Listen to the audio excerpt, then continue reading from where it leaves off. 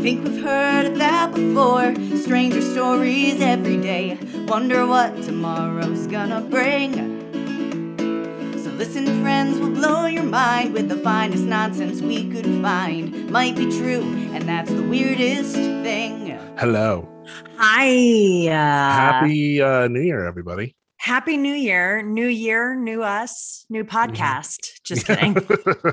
It's a new podcast, which is going to be pretty much the exact same podcast that it's always been. So that it was before. We're just going to talk about a lot of weird things, stuff that Scotty and I are obsessed with, which continues to be Yellow Jackets. Yeah, we're going to have to talk about that before we move too much further. But before we do that, I'm Scotty Milder. Right. I'm Amelia Umpuero. This is the Weirdest Thing podcast, where we talk about whatever weird shit is in our minds at the moment. And yeah, I think the thing that is in our minds right now really is last night's episode of Yellow Jackets. Fully on last night was the penultimate episode of season 1. And yeah, I think we're ramping up for a really crazy season finale. Yeah. I mean, like we were saying last night, this show has had like sporadic, like it's a batshit premise for a show, but it's sort of like done in a very pretty grounded way mostly. Yeah.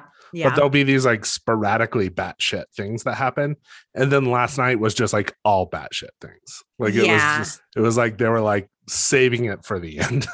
Yeah. I mean, like 3 minutes into the show and Scotty and I are just like, we had to actually pause agog. it. Yeah, we paused it and like stared at each other wide-eyed for about 10 seconds. Without speaking. And then started it up again. Just started it back up again. Yeah. Yeah. It's I'm really excited. I need more people to watch it. Like I need more people to have theories in the mix. Yeah, it seems like in our world, like I don't really know anyone else who's watching it or who has like been as public as we are stands about it. I think it's an interesting thing because a lot of people, because it's a Showtime show. Mm-hmm. So, you have to figure out how to get access to Showtime. And I know that we have at least one listener who is like, okay, I'm going to have to wait until like, the full season is out and then just do my it during the free preview week. Yeah. Right. So hopefully all you guys do that. Cause I need to talk to more people about this show. Like, it really is. I like all the batshitness aside, it's just an incredibly well done show. And I mean, I think if you're going to go batshit, I think this is, a really good way to do it. Yeah. I mean, granted, the full first season isn't even out yet. So, I mean, they could absolutely go off the rails, but it seems like everything so far is like super intentional and that it doesn't seem like Lost. It really felt like Lost was like, hey, here's a super cool premise with all of these weird mysteries. And then they were like, wait, what did we do with oh, right. Oh, well, it's fine. We'll just I mean, Lost, they were clearly making that show up as they went along. I mean, I think they even kind of said that in interviews. So it's like, that was a hard show to like stick with because it was just like, there's no master plan. Yeah. I had a couple of friends who got mad at me because look, here's the truth. The truth is that I am a world-class, first-class quitter.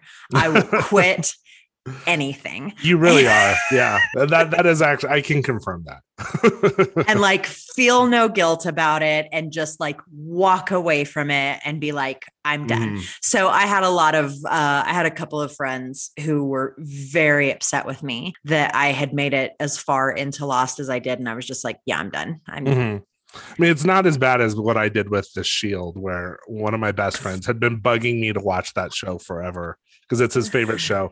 And I watched all 8 seasons up until like the last 3 episodes and then quit. And then he's been like, that was like 10 years ago and he's still mad about it. And at this point, I'm just not watching it just to spite him. Right. That's the type of person I am. So.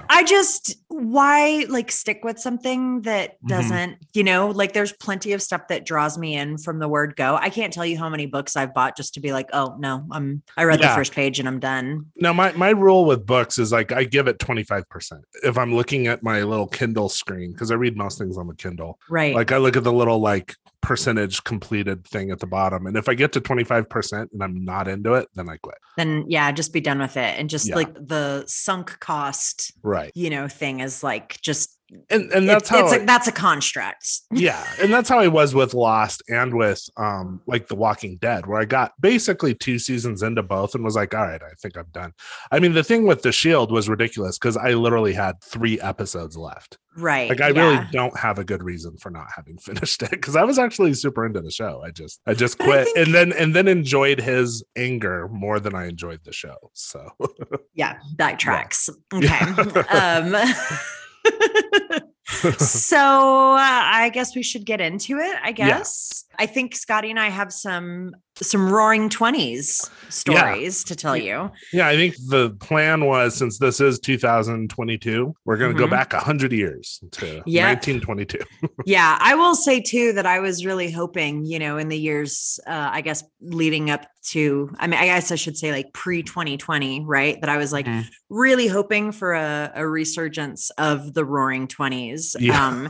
And I think what we've gotten is that it is the roaring 20s. It's just it's a closed mouth scream, like roar of anguish, right into the void, as opposed to like, woo. I mean, I still have hope for roaring 20s just because like the whatever it was, 1918 pandemic, I think it took like 2-3 years to end. So I think the roaring 20s really got going in like 1923 probably. So we've got another year to get through this shit, guys. And then it's over. Listen, I just need everybody to get their shit together. Yeah. I'm tired of this. Yeah. And I'm tired of all of you. All right. Well, okay. on that note, let's dive right in. On that note, I'm quitting the audience for this podcast. That's not true. That's not true. I think you guys are all awesome. Thanks for tuning in to all of our craziness. Okay. So Century Stories, Roaring 20s. And take you back, of course. I'm going to start the year off with a cold open. Awesome. In the early morning hours of February 2nd, 1922, a scream rang out at the Alvarado Court Apartments in Los Angeles. Ooh. The victim, a well-liked, well-known, and well-respected director, was found dead lying on the floor in his apartment. A century later, his murder remains unsolved and is considered one of Hollywood's most infamous cold cases. This is the story of the murder of director William Desmond Taylor. Yes. Awesome. Super excited about that. I love this story. Oh, great. Okay. Yeah. Sources are endless. Wikipedia, Murder in Hollywoodland podcast, an episode of the Old Soul Movie podcast, an episode of You Must Remember This podcast. The sordid murder of this Hollywood director took the fun and sex out of Tinseltown by Laura Smith on timeline.com. It's still a hot chase on a very cold trail for a Hollywood killer by Karen James. That's from the New York Times. Fatty Arbuckle and the Birth of the Celebrity Scandal by Michael Schulman from the New Yorker. Queer Places at ElisaRoll.com. How to Get Away with a Hollywood Murder by Tim Tiemann from the Daily Beast. The Death of William Desmond Taylor by Heather Monroe, Medium.com. And The Death of a Gentleman by Annie Murphy, photofriends.org. Yeah, that's a lot of sources. It's a lot of sources. It was endless. It was endless. And I had to do like a lot of editing for this. Yeah. Okay. So William Desmond Taylor arrived in LA around 1912, 1913. He started his work as an actor, but eventually moved into directing films like Anna Green Gables, Huckleberry Finn, Captain Kidd Jr., Jenny Be Good, Soul of Youth, blah, blah, blah. And he's directing stars like Mary Pickford, Wallace Reed, Dustin Farnham. So real, setting the scene, we're talking Hollywood in the early 20s. It's still essentially like baby Hollywood. Right. And an interesting thing that's happening is that movie stars are essentially becoming like new American royalty, but like emphasis on the new. Right. Most of them are coming from super, super humble beginnings, and they're now making like more money than they could have dreamed of. So to set the scene a little bit more precisely, months before Taylor was found dead in his apartment, Roscoe Fatty Arbuckle, one of the highest paid actors in Hollywood, Right. had become embroiled in what would be considered the birth of the celebrity scandal with the alleged rape and murder of Virginia Rappe during Labor Day weekend 1921. Right. To give you an idea of how big of a star Arbuckle was and like what we're talking about in terms of like wealth and the amount of money that is like coming through the studios and into these movie stars' pockets, Arbuckle had appeared in over 150 films. Wow. By that point. Yes. I mean, it's probably a lot of like one reelers and stuff, I would think. Yeah. And we have to, another thing to remember is that like making a silent film back then isn't nearly as involved as making a talkie. Right. They were just like cranking them out. Yeah, just a movie factory, essentially. Right. But he'd been in over 150 films. He was earning at the time $1 million at Paramount a year. Do you want to take a guess as to how much money that is in today's money? $1 million a year. I'm going to say something like 50 or 60 million. That was an overshoot. It was like $14 million. Well, all right. Let's rein in our expectations slightly. Okay. He owned a 20-room mansion in Los Angeles and a fleet of trophy cars that included a $34,000 Pierce Arrow. That car in today's money would be over $500,000. Wow. And it was one of like several cars like that he had. Yeah. So on Labor Day weekend, this isn't a story about Roscoe Arbuckle, but again, to give you guys some context, during Labor Day weekend in 1921, Arbuckle, he's like, I'm tired. I've been doing a lot. He'd gotten burnt on the butt doing some stunt or something in some film. And he was like, fuck this. I want to get out of the city for a little bit. So he decides to head up to San Francisco, go to the St. Francis Hotel and party for the weekend. Right. He gets 3 rooms there. At some point during the weekend, Virginia Rappe, who has been a model and was sort of an aspiring actress, joins the party. Long story, somewhat short. She ends up in Arbuckle's room. She's like in bad shape. She's like, I can't even say complaining. She's like in terrible pain. She's suffering from like terrible abdominal pains, all this stuff. She ends up going to the hospital 2 days later. A day later, she dies. And the doctors conclude that the cause of death was peritonitis from a ruptured bladder. Right. At this point, it's when people, and I'm not going to get into the whole thing because the Arbuckle scandal is a whole episode in and of itself. That's a huge story. Yeah. Yeah. But essentially what happens is that Arbuckle is accused of raping Virginia. And this is like, it's really gross, guys, and I'm sorry, but essentially what they say is that the assault on her was so violent and he was so big that like the heft of his body caused her bladder to rupture. Yeah. I do want to say that Arbuckle came in at 266 pounds, which is less. I mean, that's me on a good diet. Yeah. And so it's like interesting to think of that. It's like, at the time it was like, oh my God, he obviously fucking crushed her. And now it's like, well, I mean, plenty of people bigger are having sex without rupturing anybody's bladder and it's all good. Yeah. Yeah. So chill the fuck out. I mean, I would hope so for my sake. Sorry, moms. Okay. So so that happens. He gets accused of this, and it's like the whole story is really gross because everybody's like, obviously, look how fat he is. He's obviously a glutton and like a fucking pervert. Yeah, totally. Right. He gets accused of rape. He gets arrested. He goes on trial 3 times, and they finally find him innocent, but his career is ruined. Yeah, it's pretty much done. It's done. I think he goes on to direct a little bit after that. And I think Buster Keaton had sort of tried to bring him back into some stuff because they were friends, but it never recovered. Yeah, it never recovered. All of that to say, like, Hollywood and the studio machine is like, oh shit, because it's been like plastered all over the newspapers. The details are like tawdry and gross. People are calling for boycotts. Arbuckle's films get pulled and shelved. He costs the studio a ton of money. I mean, I think it's fascinating to look at the history of Hollywood and realize that like the moral panic around Hollywood started immediately.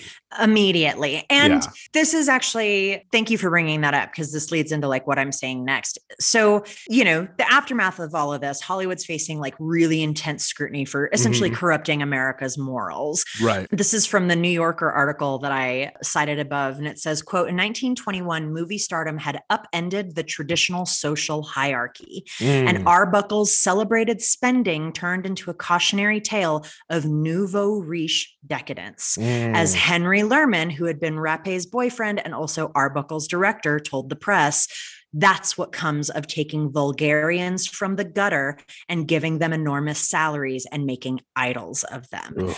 What's interesting about this, and one of the things that I think is the most fascinating about doing this podcast, is essentially at the end of everything, if you pull a thread long enough, you're going to find white supremacy, anti-Semitism, classism, misogyny. Like those are the big four things that you will inevitably find. And that's what was going on here, honestly, at the time, is that we had a small group of very wealthy people in the United States. And they were like, we don't want a bunch of fucking, farm kids from Iowa being able to make as much money as we do. And so we want to put a quash on that because we want to keep the power for ourselves. And they couched it as like, we're really worried about the morals of this country. And we shouldn't be like, we need to put a cap on that.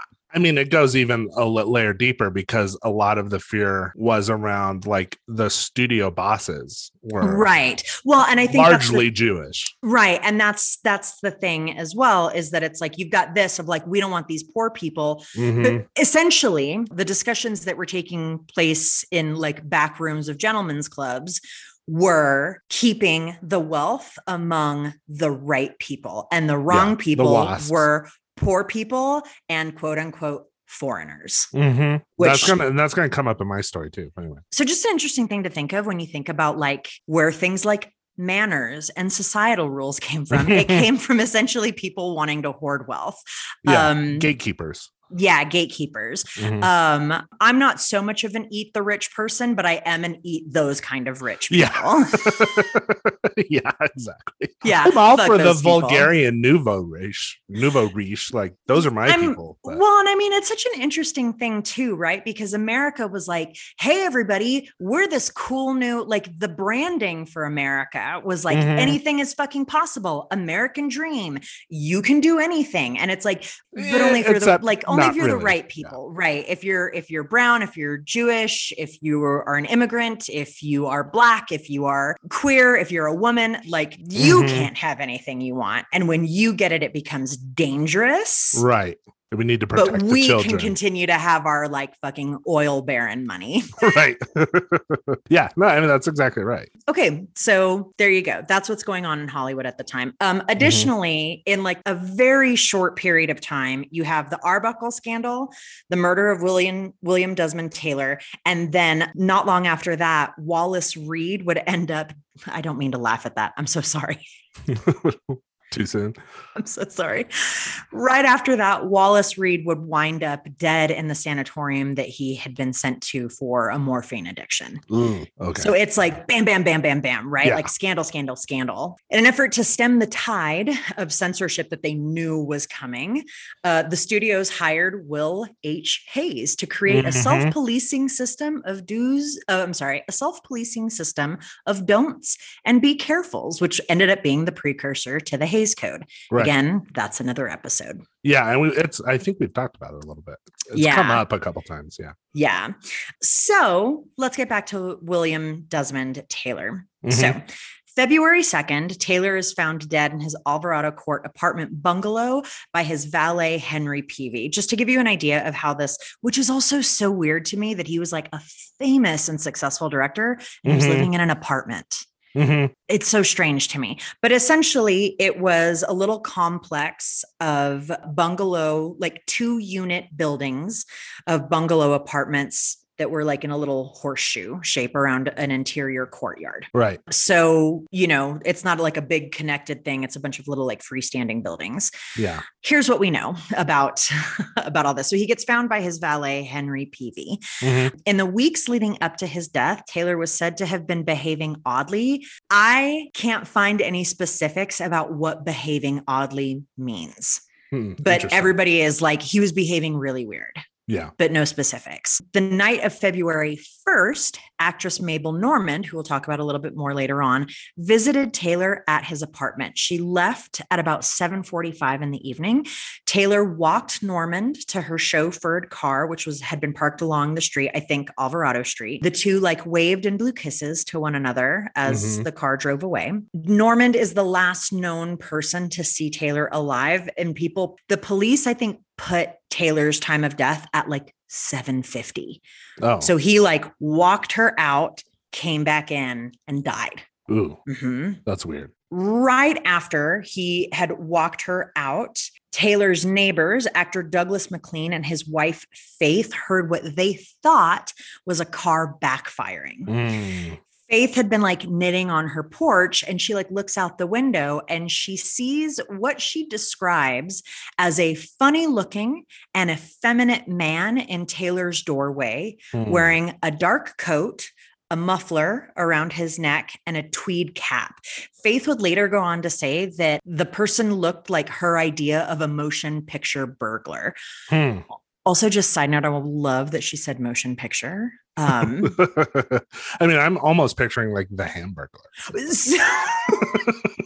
Right. As did I, until they were like coat, scarf, right, cap. Yeah. Yeah. I was like, was he in like the striped shirt and like the mask and, like creeping along? But that's not what happened. So she sees this person outside or I'm sorry, like standing in the doorway.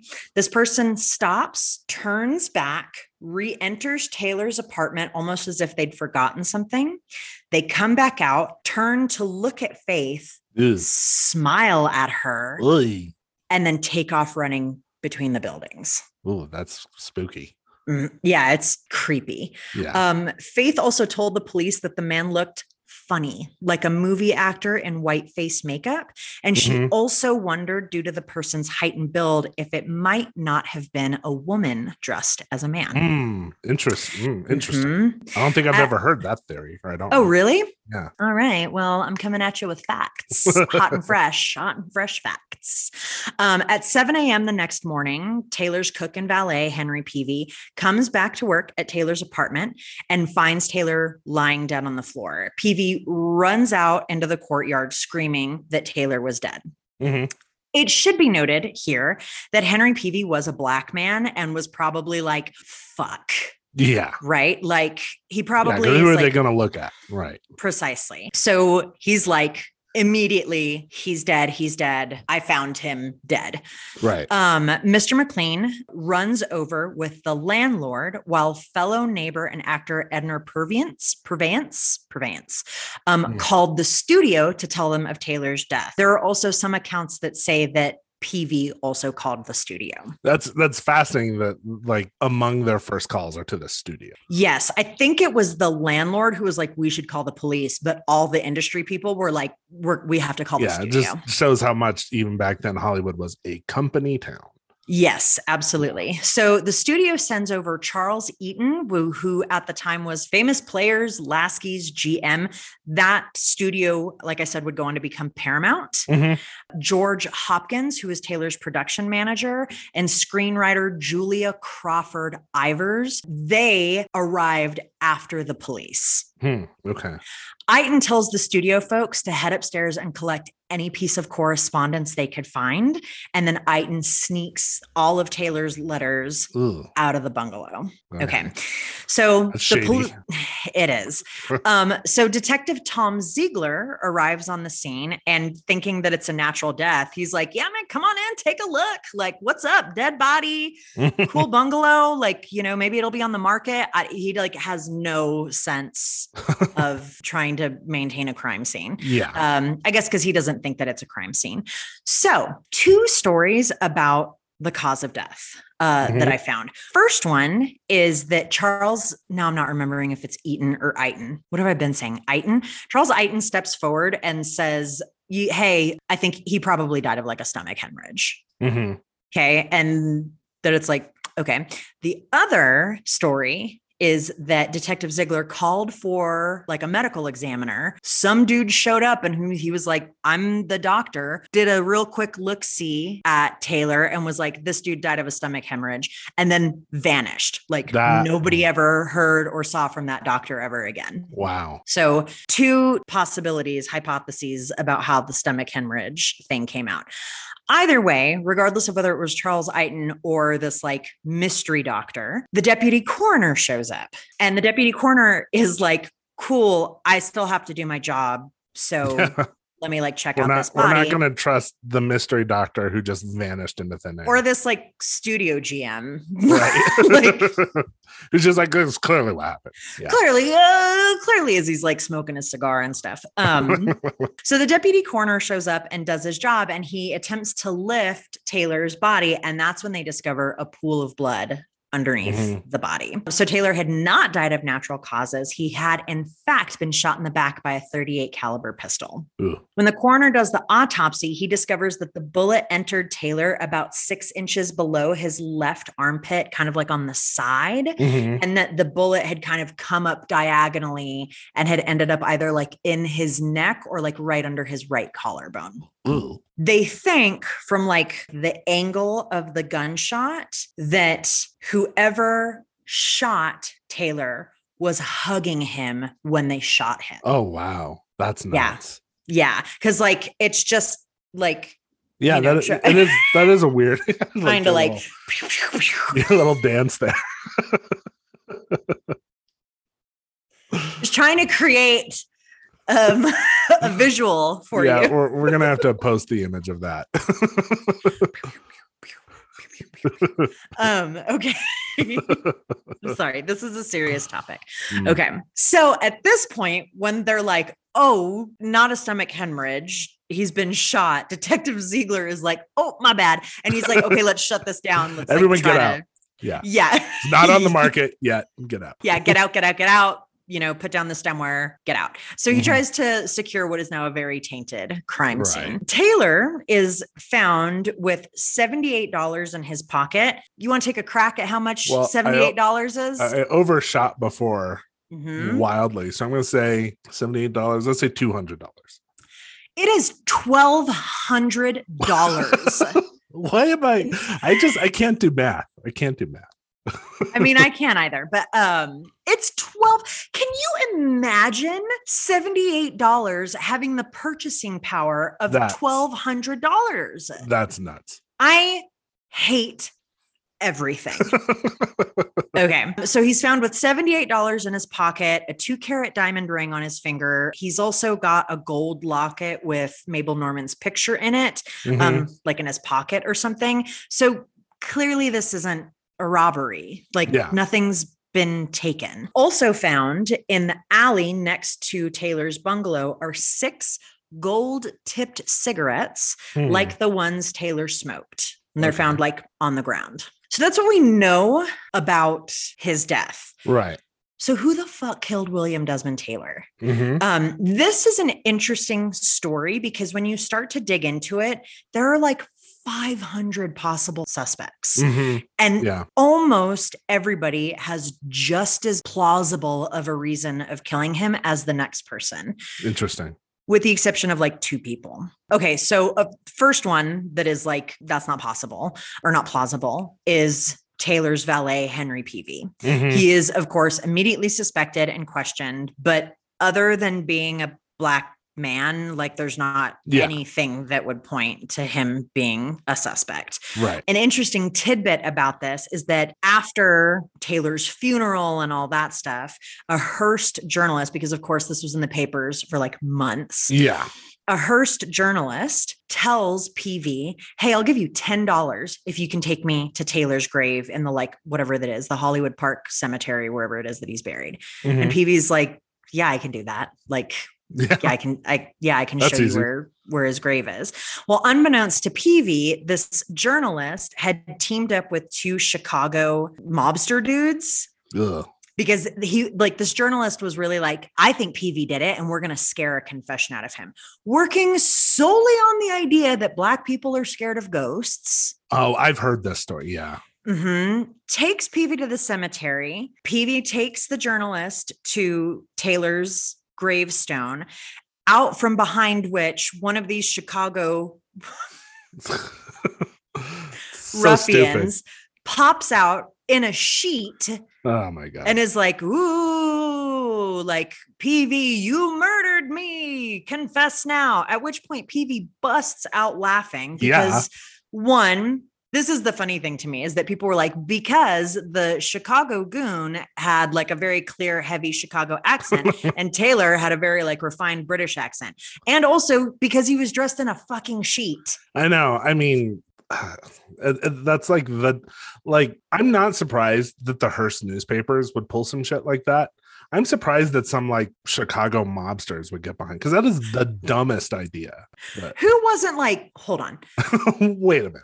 I'm on board with this whole like Hamlet ghost thing that you're trying to do here, but a sheet is probably not. And maybe get a British guy with the accent to do it. I don't know.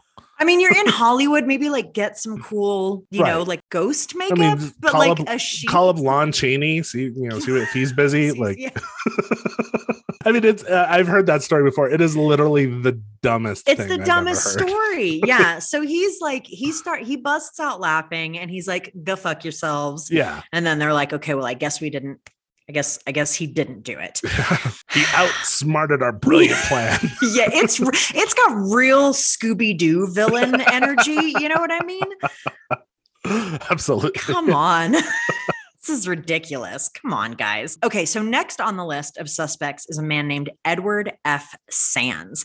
Sands was Taylor's former valet, and he'd been busted for embezzlement, forgery. He was like a serial deserter in the military. Like he would like enlist and like be in the military and then be like, peace, and then like pop up in another branch somewhere and then be like, this sucks, and then like pop up in another branch somewhere else. Like, dude, you don't like the military. Yeah. Like try something else. Try something else. And what I guess he tried was being a valet. So during the summer of 1921, while Taylor was in Europe, Sands forged $5,000 worth of checks in Taylor's name, stole Taylor's car, and wrecked it. Wow. So Taylor was like, you're fired. Bye. And $5,000. I mean, I'm going to take a guess. It's like $18 billion in 2022. Probably. Yes, precisely. So Taylor's like, you're fired. Best of luck. Yeah. In December of 1921, so that happened during the summer of 1921. In December of 1921, it's believed that Sands broke into Taylor's apartment, stole like a bunch of jewelry, some of these gold tipped cigarettes that I mentioned earlier, that kind of a thing. A few days later, the stolen items end up in a pawn shop in Stockton, California. The handwriting on the pawn slip matches Sands' handwriting. On December 27th, Taylor gets in the mail copies of the pawn slips with a note that reads, "So sorry to inconvenience you even temporarily. Also, observe the lesson of the forced sale of assets. A Merry Christmas and a happy and prosperous New Year. Signed, alias Jimmy V." Alias Jimmy V is thought to be a reference to the 1920 film Alias Jimmy Valentine, which was about an unjustly pardoned criminal. Again, the handwriting matches. Here's the thing that really freaks Taylor out, is that the name on the pawn slips is William Cunningham Deanne Tanner. The reason that freaks Taylor out is because that is Taylor's real name.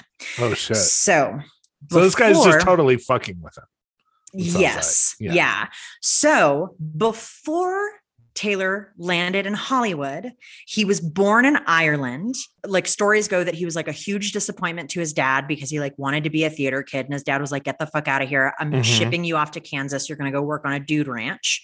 So he did that for a minute before being like, this is not for me, and moving to New York City. Right. There, he met a woman named Ethel, married her, worked for her father's antique shop. And they, Ethel and William, had a daughter named Ethel Daisy. In October of 1908, Taylor just like vanishes. Yeah. Yes. And I mean, it's 1908. People fucking vanish all the time. So they were like, no internet. Like, yeah. And you could like literally walk into the next town and be like, I'm George Thornenberg. And people are like, yeah, that tracks. And then you could just start a new life. So he disappears in 1908. And there's not a lot, like, we don't really know what Taylor was up to in the years between 1908 and 1912, 13, when he ended up in Hollywood. We do know that he spent some time as a gold prospector in like Canada, Alaska, the Pacific Northwest, San Francisco. But that's crazy to me, just because it's like, you think of like being a gold prospector, that seems so Old West. And like just that weird borderline of like between the Old West and like the modern age of Hollywood. That's crazy. Yeah. Yeah. So that happened. So, and like Taylor's done a really good job of just like disappearing from his old life. So he's like, fuck a duck. So this guy figured it out. So he'd figured it out and apparently had told, I think, like Taylor's driver or something that he had figured this out and had basically been like, I'm keeping this information in case the old man like ever gets out of hand or something like that. And maybe that's why Taylor was acting weird in the weeks leading up to his death, because he was like, I'm going to be exposed. Yeah. At any moment. Okay. So the book Hollywood Babylon, right? Hollywood Babylon is like a trash rag. Yeah. Kind of thinger. Yeah. I bet it's a really fun read, but like it's all bullshit. It's all bullshit. Yeah. So he talks about Taylor's murder in that book. And he posits that the reason that Sands was even in Taylor's life is because he was actually Taylor's younger brother. There's like no evidence. I mean, that's a good story, but but like, and that, I don't know. There was like a whole like scam. I don't know, but yeah, like he literally just made stuff up and put it in this book. A statewide search is conducted for Sands like immediately. Like the police are like, okay, cool. That's a suspect. Let's look for him. No one ever sees Sands again. He disappears. Mabel Normand, she's the other one that I'm like, there's nothing going on here. But she was the last known person to see Taylor alive. Okay. I don't think that she's a suspect, but there are some people who think that she was like responsible for Taylor's murder. I've read a little bit about her. Yeah. Here's why. So Mabel Normand was a popular comedic actress. She frequently appeared in movies with like Charlie Chaplin and Fatty Arbuckle. But when Arbuckle's movies got shelved because she was in so many of them with him, like her career got shelved as well. So that sucked for her. She was a little down on her luck. Mabel and Taylor became very, very, very close friends. They bonded over a love of books and technical manuals. Okay. Yeah. And she showed up that night because Taylor had a couple of books that he wanted to give her. There's a lot of talk about an unrequited love between the two of them, that Taylor was madly in love with Normand. And she was like, I don't feel that way about you. Henry Peavy, up until 1930, was like, Mabel Normand did it. And everybody was like, that's not true. It's not it's not a thing. Yeah. So there was a lot of talk about that, but all of the evidence basically points to them essentially being like besties. Right. Okay. I think it wasn't part of the reason she was suspected is the whole thing of like, what was her name? Faith saying it could have been a woman who was dressed as the burglar or whatever. Right. Yeah. But the thing is that that's just such a quick turnaround time because she was seen driving off in the car and then she's, doesn't actually it's possible. yeah. So she is pulled in by the cops and like interrogated. Like she's given like a grueling interrogation over her relationship with Taylor and all that stuff. And she's like, cool, man. Like, talk to me about anything. I'll tell you about anything. She also says, hey, I have letters. Like, I can prove to you what our relationship was. I have letters, but I am worried that they're going to be misconstrued. These letters would come to be known as the blessed baby letters. They're like really silly letters between two close friends. For example, one of them said, sorry, I cannot dine with you tomorrow. I have an engagement with a Hindu prince. Signed, blessed baby. It's stuff like that. Yeah, like it's like in jokey. I mean, it's like if anyone looked at your and my text messages, it would look shady as fuck. We do out talk of about context. Yeah, we talk about murder a lot and stuff too. So that's true. There's that. But yeah, it's just, you know, it's there's no like rebuffing of like feelings. There's no, it's clear that they're friends. Right. So she's like, yeah, man, take a look at all my letters. Like, I don't give a fuck. Now, the other theory involving Mabel Normand is the drug theory. There are stories that Mabel had a $2,000 a month cocaine habit. Wow. That Taylor was really trying to get her to kick. Like he was really trying to help her. There's like stories about her, like him visiting her at her apartment and like a drug dealer comes and he's like, get the fuck out of here. And you know what I mean? All that kind of stuff. Apparently Taylor was kind of like staunchly anti-drug. So again, the rumor is that Taylor met federal prosecutors and offered to testify against her suppliers. Ooh. So some think that these drug dudes hired a hitman to take care of Taylor. Yeah. There's nothing that makes me think that Mabel pulled the trigger. I think the drug theory is plausible. It's more plausible than the other. But even her cocaine addiction is somewhat sketchy because Mabel also suffered from tuberculosis. So there are people who are like, everything that people were like, oh my God, she's like totally coked out of her mind, could have been that she was sick with tuberculosis. Right. And like, that's why she looked terrible. And that's why she was always, you know, a bit of a mess. Well, and it's just the rumor mill, you know, right, becomes established fact. Right. And the people who talk about her tuberculosis say that like she kept it pretty hidden. She wasn't like, hey, everybody, BT dubs, I've got tuberculosis. Like, I'm all good. Mabel actually ended up dying of tuberculosis just 8 years later. Oh, okay. And apparently in the few days before her death, she had asked a friend, Julia, do you think they'll ever find out who killed Bill Taylor? She was 36 years old when she died. Yeah. Okay. Our next suspect is Mary Miles Minter. She's a piece of work. Yeah, I've heard of her. Yeah. So quick background, Mary Miles Minter, M cubed, was born Juliet Riley in Shreveport, Louisiana. She started performing at the age of 5 and her mom was like, yes, make that money. Like, absolutely. But child labor laws. Right. So to skirt child labor laws, Mary's mother, Charlotte Shelby, stole the identity of Juliet's dead 16-year-old cousin, Mary, so that Juliet at 10 years old could work. So at 10 years old, Charlotte Shelby is pushing her daughter out and advertising her as a 16-year-old. So that's some good parenting right there. It's excellent quality parenting. Yeah. There's also a lot of stuff that like when Mary was 15, she got involved with this dude named James Kirkwood, who was like, I love you so much. I love you. Like, yes, let's like say that we're married, like we're on this beach in Santa Barbara. And like, yes, like in our hearts, we're married to each other. And so she slept with him and got pregnant and her mom made her have an abortion. And, you know, like she was having a hard time. She grew up without a dad. And it just seemed very much like Mary was all about like projecting feelings onto the older men in her life. Yeah. So sometime around, reports vary, sometime around when Mary was like 17, 18, 19, she stars in Anne of Green Gables that is directed by Taylor. Taylor, by all accounts, is a gentleman. He's very kind. He's very encouraging of Mary. And she is just heart eye emoji. Yeah. Just Yeah, like just gaga crazy.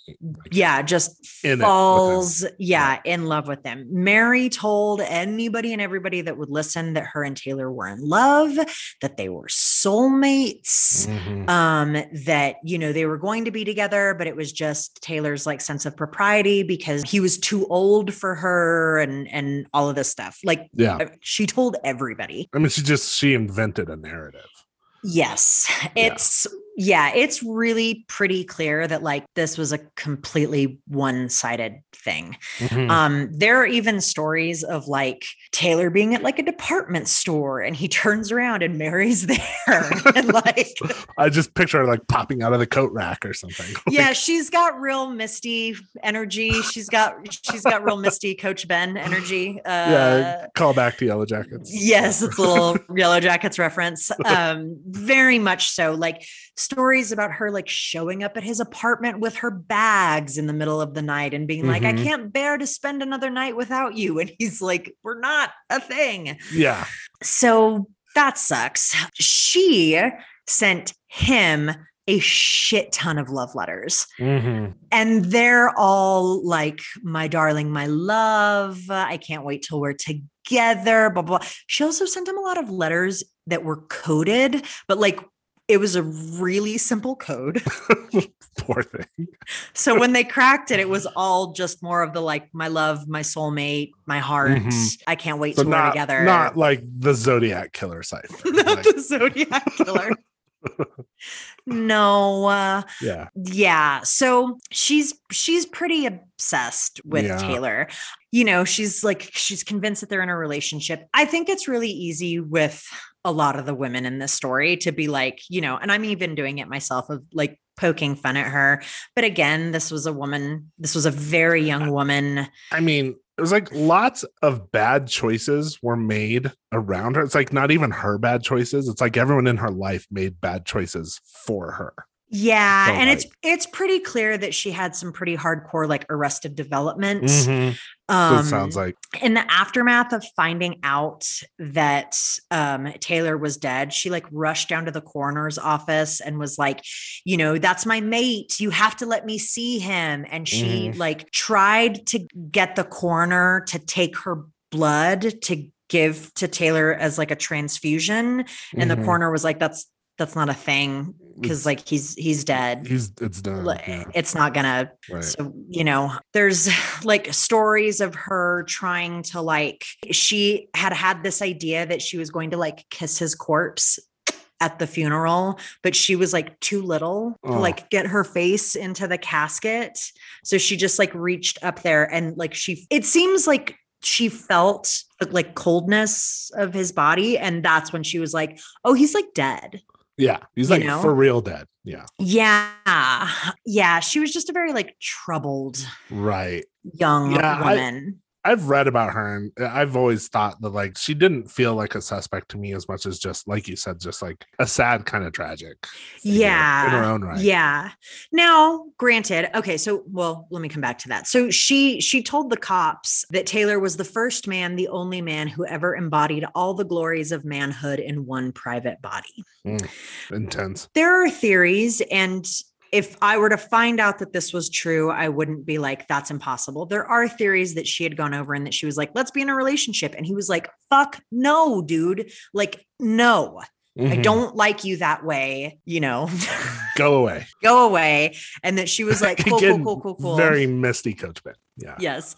That she was like, cool. Give me a hug and then I'll be out of your way. And then she fucking shot him. Like I would buy that. Yeah. It's not impossible, but it's not impossible. Our next suspect is Mary M. Cube's mother, Charlotte Shelby. There are two theories regarding Charlotte. And again, I think both of them are plausible. Sorry. No. I think one of them is plausible. Okay. First is that Mary was desperate to get out of acting and to get married and start a life. She never really liked being an actor or a performer and really only did it because she was kind of being forced to by her mom. And essentially that Charlotte was going to remove any threat to her meal ticket daughter's career. Right. Apparently she said like, aloud publicly that she was going to blow Taylor's head off. Well, okay. Yeah. There was, a whole bunch of stuff that she was like, stay away from my daughter. And he was like, I'm trying. I'm trying. Like she literally rolled out of my armoire. Like, I don't know what to do about this. Right. I buy that. Yeah, I buy that. That seems not implausible. For somebody who is willing to make her 10-year-old daughter act like a 16-year-old, just the fucking danger of that. Yeah. And just being like, sorry, kid, you got to get us money. Well, I mean, she clearly didn't actually give a shit about her daughter. Like, this was pure greed. And again, I think it's one of those things that it's like, and also maybe she was just fucking trying to survive, fuck, shit was hard. At any rate, so there's that theory. The second theory, and this is the one that I'm like, I actually think this one is a little less plausible, is that Charlotte was also having an affair with Taylor and that she showed up at his apartment one night to find Mary there and was like, fuck this, blah, blah, blah, killed them in a jealous rage. Well, killed him in a jealous rage. Here is a thing that is a bit damning. Charlotte actually owned a 38 caliber pistol that had similarly unique bullets as the bullet that was found in Taylor's body. That feels not, I mean, that's starting to feel fairly plausible. Right. Fairly plausible. Just again, to give you an idea of the type of person that Mary was and where she was in her own Arrested Development, she used that gun to fake a suicide attempt. Like she grabbed it, ran upstairs, slammed the door and fired the gun. And everybody's like, oh my God, oh my God, oh my God, Mary. And they beat down the door and she's laying on the ground and everybody's crying. And she's like, that'll teach you. And everybody's like, what the fuck is wrong with you? This family is just a fucking dumpster fire. Yeah. Charlotte allegedly later threw that 38 pistol into a Louisiana bayou. Convenient. There are people who speculate that the small weird person that Faith McLean saw could have easily been Mary or Charlotte in disguise. Yeah. Charlotte was also really close friends with the Los Angeles DA at the time. And so people think maybe she pulled some strings, whether it was for herself or for her daughter. In the aftermath of Taylor's murder, Mary's career was basically over because the audience was like, ooh, you guys were having an affair, which I'm like, what the, what? What weirdos you are. But they were like, we don't like that. So they boycotted her movies and she was honestly cool. And now I don't have to do this anymore. Right. Both Mary and her older sister, Margaret, would go on to sue Charlotte for mishandlings of their earnings. Shocking. Shocking. Margaret, who I will say was suffering from depression and alcoholism, publicly accused her mother of Taylor's murder in 1938. In 1937, Mary was like, yo, charge me or exonerate me. I'm done. I'm done with this. Right. I'm done with this. And she said, quote, shadows have been cast upon my reputation. She died in 1984 at the age of 82. I believe she may be the last. I think she was the last of the surviving. She was the last survivors of the suspects. Margaret Gibson. Okay. Margaret Gibson had acted with Taylor when he was acting in films early on in the 19-teens. In 1917, she got arrested for vagrancy and opium dealing. Ooh. In 1923, she got arrested again for being connected to a blackmail and extortion ring. Apparently, somewhere along the way, she got real mixed up with some big time blackmailers who flipped on her for lesser sentences. Now, okay, let me put the brakes on myself. Okay. So that happened. There's not a huge connection. She was never brought up as a suspect at the time. She wasn't really in Taylor's life. Yeah. It feels pretty tenuous. Yeah. But in 1964, on her deathbed, Margaret called for a priest. And as she lay dying, waiting for the priest, Margaret apparently confessed to her neighbors that she had killed Taylor herself. And then she died. At 70 years old. Well, it's not nothing. Yeah. And there was stuff in his past that was blackmail material. Right. And that's the thing is that basically people think that Margaret was trying to blackmail Taylor and the scheme went horribly wrong. Okay. So why was she trying to blackmail him? Obviously, we've got this story about him abandoning his family and his true identity. It did come to light after the fact, but also in 1918, Taylor's previous wife and their daughter were at a movie when they saw Taylor pop up on screen, and Ethel was like, "That's your dad." Yeah, there he is. Yeah. Mm-hmm. And so the daughter started writing to him via the studio, and some point before he died, between 1918 and 1922, Taylor was like, "Yes, Ethel Daisy is my daughter. I like claim her as my one true heir." Like, he acknowledged her legally. So maybe it was less blackmail material than you might think.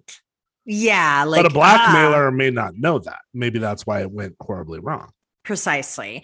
The other theory was, so Taylor has all of these women around him, but wasn't involved with any of them. So the other theory is that it's not that he was just like super committed to bachelorhood, but that he was in fact gay. I think I've heard that. Yeah. Now, I had a hard time finding like concrete evidence of it. It seems like it's a lot of rumors and stuff. Right. And also it makes sense. In 1981, George Hopkins, who I said earlier was his production manager who showed up when they found him dead. He also worked as a set designer. George Hopkins wrote an unpublished memoir in which he claims that he and Taylor had a long affair. That they were like deeply committed to each other, that they had a passionate but discreet relationship. Interesting. There's also other stories that it's like fucking, gay orgies and opium dens. Yeah, of course. I mean, of course. Yeah. And I mean, like, that sounds like a bitch in time. Like, don't get me wrong, but it seems pretty tawdry, pretty. Yeah, that feels very Hollywood Babylon. Hollywood Babylon. Yeah. Others seem to claim that it was well known that Taylor was a prolific bisexual Lothario. Okay. Which, I mean, good for him. Get it. Yeah. This may be why the studio was like, get over there and clean up the apartment. That would make sense. They knew that he was gay. That's the and whole, they were like sneaking out the letters and stuff. Yeah. Right. And like, we get it. And as long as you don't get caught with your pants around your ankles, in a park or something, like, we don't care. Yeah, you do you, but yeah, this can't be public. Yeah. So it's possible that they were trying to sort of like erase some, gay evidence. Right. And in return, leave some like hetero evidence. Heavy scare quotes. Heavy. Well, because they were like, we found a piece of pink lingerie, in his, and it was like, okay, guys. It was a little try hard there. Yeah, real like heavy handed. Hollywood Babylon says that it was like piles of women's lingerie, pornographic pictures of starlets, including Mabel Normand, love letters, like all sorts of shit. Again. No evidence. That book is bullshit. Yeah. Yeah. Regardless, no one was ever charged with Taylor's murder, and the case remains unsolved today, though countless authors have written about it, and crime junkies and these authors tend to lean towards either Charlotte Shelby or Margaret Gibson being the murderer. Interesting. Apparently, director King Vidor, or Vider? I think Vidor. Yeah. Had done his own investigation into Taylor's death in 1967 for a film project, and author Sidney Kirkpatrick found Vider's 1967 papers while writing a Let me do a hard reset. While writing a biography on him, and was like, oh, this is actually a much more interesting story, switched topics and wrote the book Cast of Killers, in which he claims to have solved Taylor's murder. Vider claimed to have discovered that Taylor was gay and that the studio was reeling in the Arbuckle aftermath to keep his sexuality under wraps. Kirkpatrick, by way of Vider, pins Charlotte Shelby for the murder because she found Mary at Taylor's apartment that night. Mary and Charlotte's stories about something to say about this is that Mary and Charlotte's alibis and their stories about what they were doing and all that stuff, it changed a lot. Like the police and interviewers and everything never got the same story from them twice. Kirkpatrick claims that Charlotte paid off officials to keep herself and her daughter out of jail. Author and Hollywood historian William J. Mann claims in his 2014 novel to have solved the murder. That book is called Tinseltown: Murder, Morphine, and Madness at the Dawn of Hollywood. And this is the really funny thing, is that like all of these books are like 100-year-old cold case, heretofore unsolved, now solved. But it's like they're basically just like trotting out the same details. It's like all the Zodiac Killer books. 100%. 100%. Yeah. So Mann casts his vote for Margaret Gibson. Okay. And I listened to the Murder in Hollywoodland podcast, is based heavily on the evidence presented in Mann's book. And I listened to an interview with him. That was like the last episode of the podcast, where he's basically like, that's the only theory that like lines up with the evidence. Like there is no other plausible story for who murdered him. And I'm like, I'm sorry, Sands. Yeah, well, I was going to say, me is a huge suspect in all of this. Like, it's been a while since I've read this story, but like he is the character that I remember reading and thinking he sounded like the guy to me. Yeah. He fucking disappeared. Right. And like, he's a and again, dude. There's a blackmail component to it, and a revenge component. I mean, that feels like pretty plausible. Yeah. And I mean, I know that we want to sit here and say all this stuff because it's pretty scandalous, but the thing is like, we don't know anything more about Sands because he fucking disappeared. At the end of the day, everyone who might have been involved in Taylor's murder is now dead. Right. The evidence has been lost or destroyed. Right. And it's unlikely that we're ever going to learn anything more than what we already know. So that is the frustrating and titillating story of one of Hollywood's most infamous cold cases, the murder of William Desmond Taylor. Yeah, that's a great story. I mean, that is one of those like classic Hollywood, kind of Hollywood noir type. Yeah, and a great cast of characters. Everybody looks guilty, and I just think like if I had a time machine and could just go back in time and observe a community in an era, early Hollywood, I would love to like just be a fly on the wall. Yeah. I think I would want to partake in it a little bit. I mean, it does sound like a good ass time. Yeah. Yeah. I'd probably want to like, hop out before the Depression started. Right. But I think the interesting thing to me, and this, that like I have been in this like golden age of Hollywood kick for the last 2 fucking years of this pandemic. Yeah. But part of it is just because it's such like a petri dish of the American dream that it is like, you can be a fucking beet farmer from Ohio and come to Hollywood, and we're going to make you over. We're going to stick you into the star machine. And all of a sudden you have more money than God. Right. And like, and it was just this new industry that just almost like sprung up overnight. And it was all of a sudden, like I was hearing something that like, did it start with Mary Pickford or Clara Bow? But like before that, they didn't really put people's names on the movies. It was just like, it's some asshole who's doing a thing. Like you don't need to know who it is. And then with one of them, it was that people started writing the studios and being like, who is the girl? And they were there's some, like that's a whole other animal. Right. Yeah. Like that's a whole other animal of what we can capitalize on. And, getting into like, what was going on with the studios and people like Adolf Zucker, right? Zucker, I think. Yeah. And like what he was doing with like the studio machine versus like United Artists, and they were like, no, man, this is like a collaborative thing. Like we're creating art together. It's just. And United Artists was kind of a miserable failure, but was also like sort of set the template. How ambitious. Right. What a cool idea. And that they were able to give it a shot. Yeah.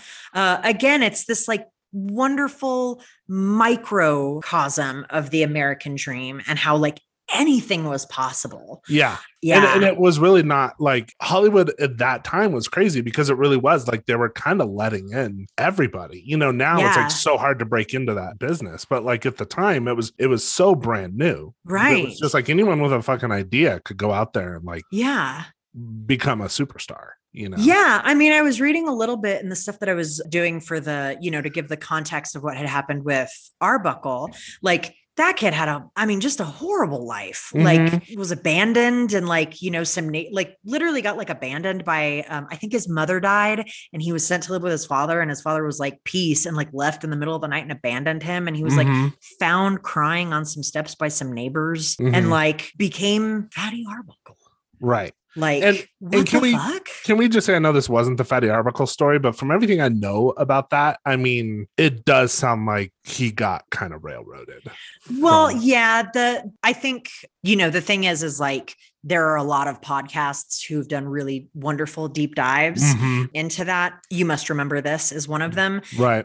And the issue is that we have an unreliable narrator in the form of the woman who accused Fatty Arbuckle of raping Virginia. Right, exactly. And like, when you dig into her stuff, like, it calls everything into question. Yeah. And additionally too, that like for the attack to have taken place and have been as violent and sadistic as this woman claimed it to have been, Fatty Arbuckle would have had to have had a Jekyll and Hyde personality. Right. Everybody else was like, he was shy. He was like very gentlemanly. He was very sweet. Yeah. Was really shy around women. Like, there's no way. Yeah. I mean, again, we'll never know for sure, but just everything precisely. I've read about it, just that story is like very much called into question, I think. And like, back to like thinking about Fatty Arbuckle and where he came from and the whole idea of this like Vulgarian nouveau riche.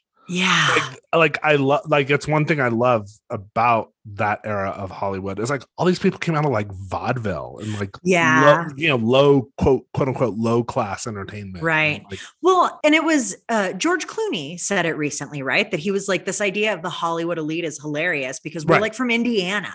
Yeah, exactly. George Clooney's from Kentucky. And like, that's the interesting. And again, this is one of those things that like, it's always good to do, not like in a QAnon way, but it's always good to like look into widely held beliefs that only benefit a small portion of the population. Right. Because the fact of the matter is again, like we sit here, it's really funny that somebody like Donald Trump is like Hollywood elites and blah, blah, blah. And I'm like, again, you have a golden toilet, motherfucker. Yeah. George Clooney came from Kentucky. Right. You came from, again, like a fucking line of war barons. Like, what are you talking about? Right. It's insane.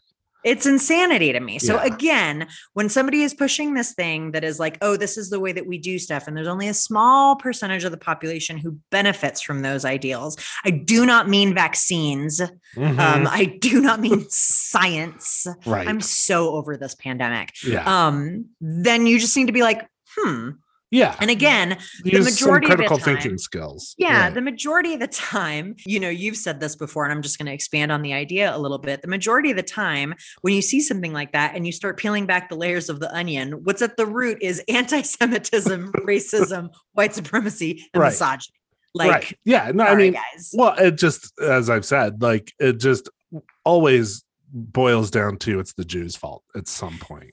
Right. And that's very much the story of the like moral panics around Hollywood, because these early studio bosses were not all, but largely, Jewish immigrants, first, second generation. And it was this fear of the foreigner and the foreign influence and, Yeah. Which is, i.e. Jewish people. Right. Which will come up in my story. So fantastic. Yeah. Let's do it. So are we ready? Should we dive in? Yeah, absolutely.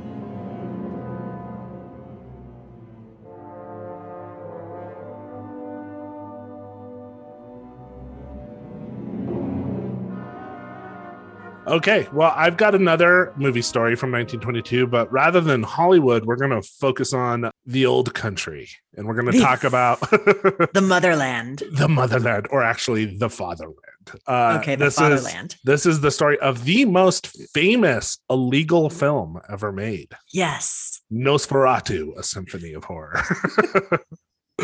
I don't think I knew that it had a subtitle. Yeah.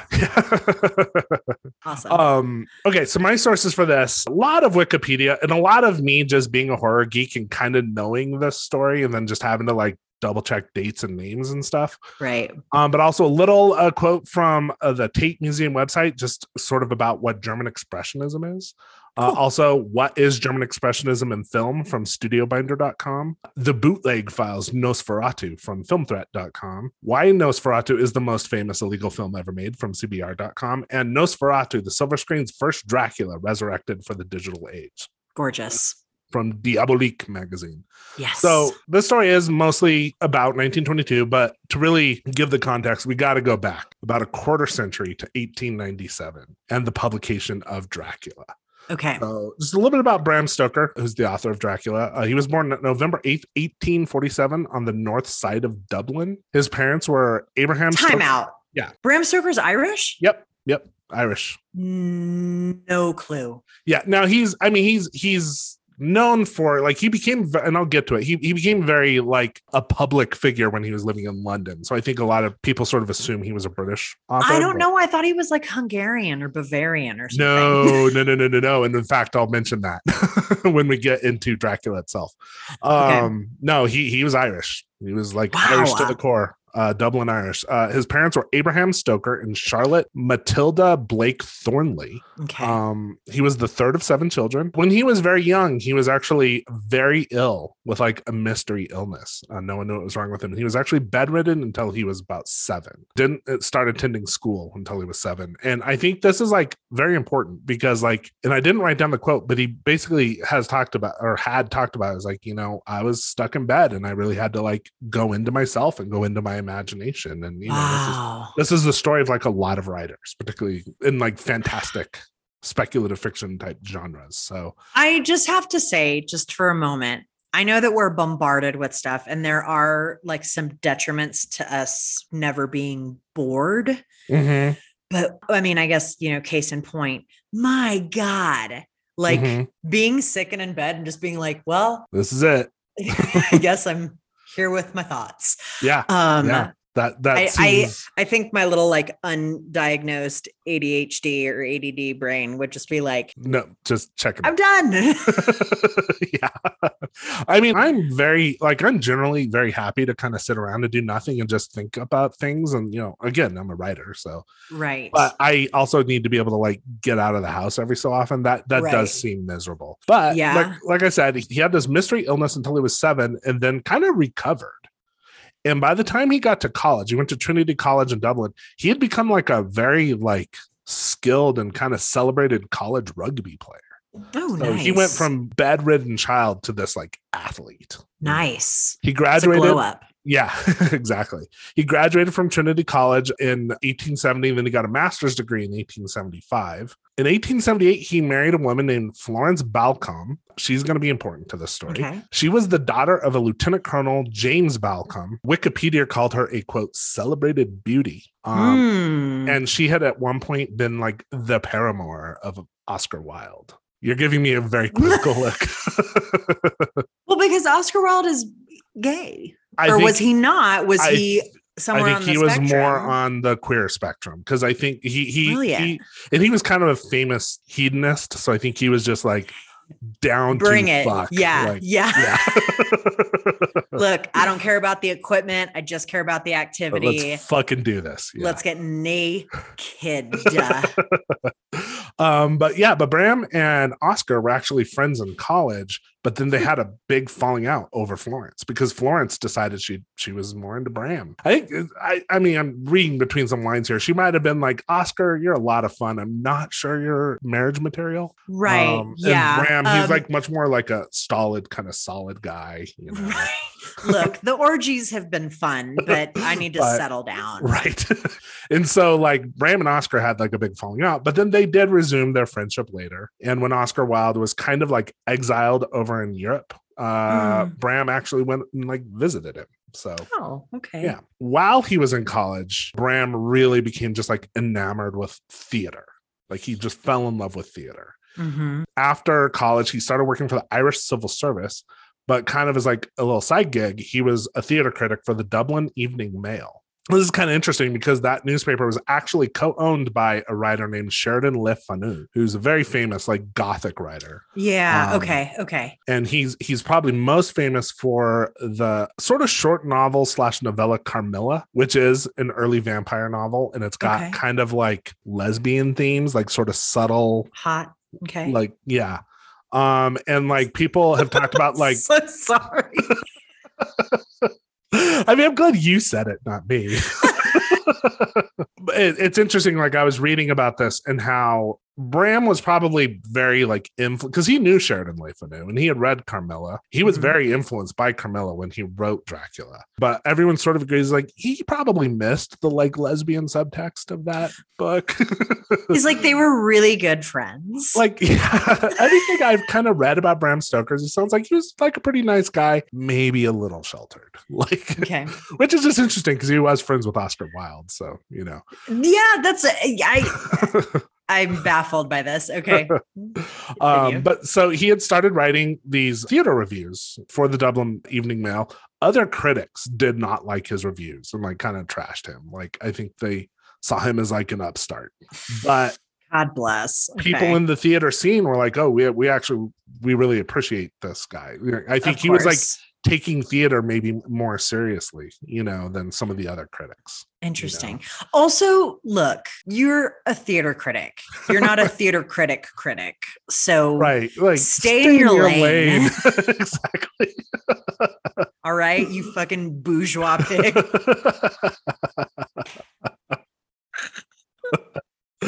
So other critics didn't like him, but actually people in the theater scene did. And after he wrote like a kind of glowing review of a production of Hamlet by the famed actor Henry Irving, actor-manager Henry Irving, Irving actually reached out to Bram, was like, let's go get dinner. And like they kind of developed a relationship and became good friends. And Irving ended up hiring him to become the business manager and acting manager of the Lyceum Theatre in London's West End. And I'm sure you know about Henry Irving. Like he was like one of the big actors of like the London stage of the Victorian era. So Stoker and his wife, Florence, they moved to London in the late 1870s. He started working at the Lyceum. He and Irving, you know, stayed very close friends. And Irving kind of like this association with Henry Irving, like really brought the Stokers into like the public sphere. So they became kind of like part of the, like the, I don't know what you would say, the glitterati of London at the time. Like, they were like friends with Arthur Conan Doyle and people like that. So, and of course, Irving, he was, you know, famous not just in England, he was famous kind of all over the world. So he was a touring actor. You know, they would take his shows and they would tour them throughout Europe, throughout the US, and Stoker would travel with him. And interesting because, like you were saying, you assume Bram Stoker was like Hungarian or something. I think a lot of people make that assumption because Dracula is like this Eastern European, you know, he's from Transylvania, you know. Right. Stoker never actually went to Eastern Europe. On all these tours, and I'll get to it a little bit more when we get to Dracula, but he really knew nothing about Eastern Europe. He became very like fond of the US though.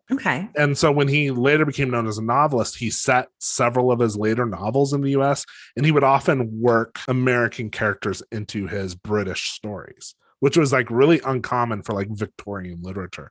So like probably the most famous of these characters is in Dracula. There's the character of Quincy, who is like the Texan, you know, he's like the kind of Texan cowboy. Yeah. Okay. While he was working for Irving, Stoker kind of discovered the second passion for writing. He became a writer of what were called, quote, sensation novels.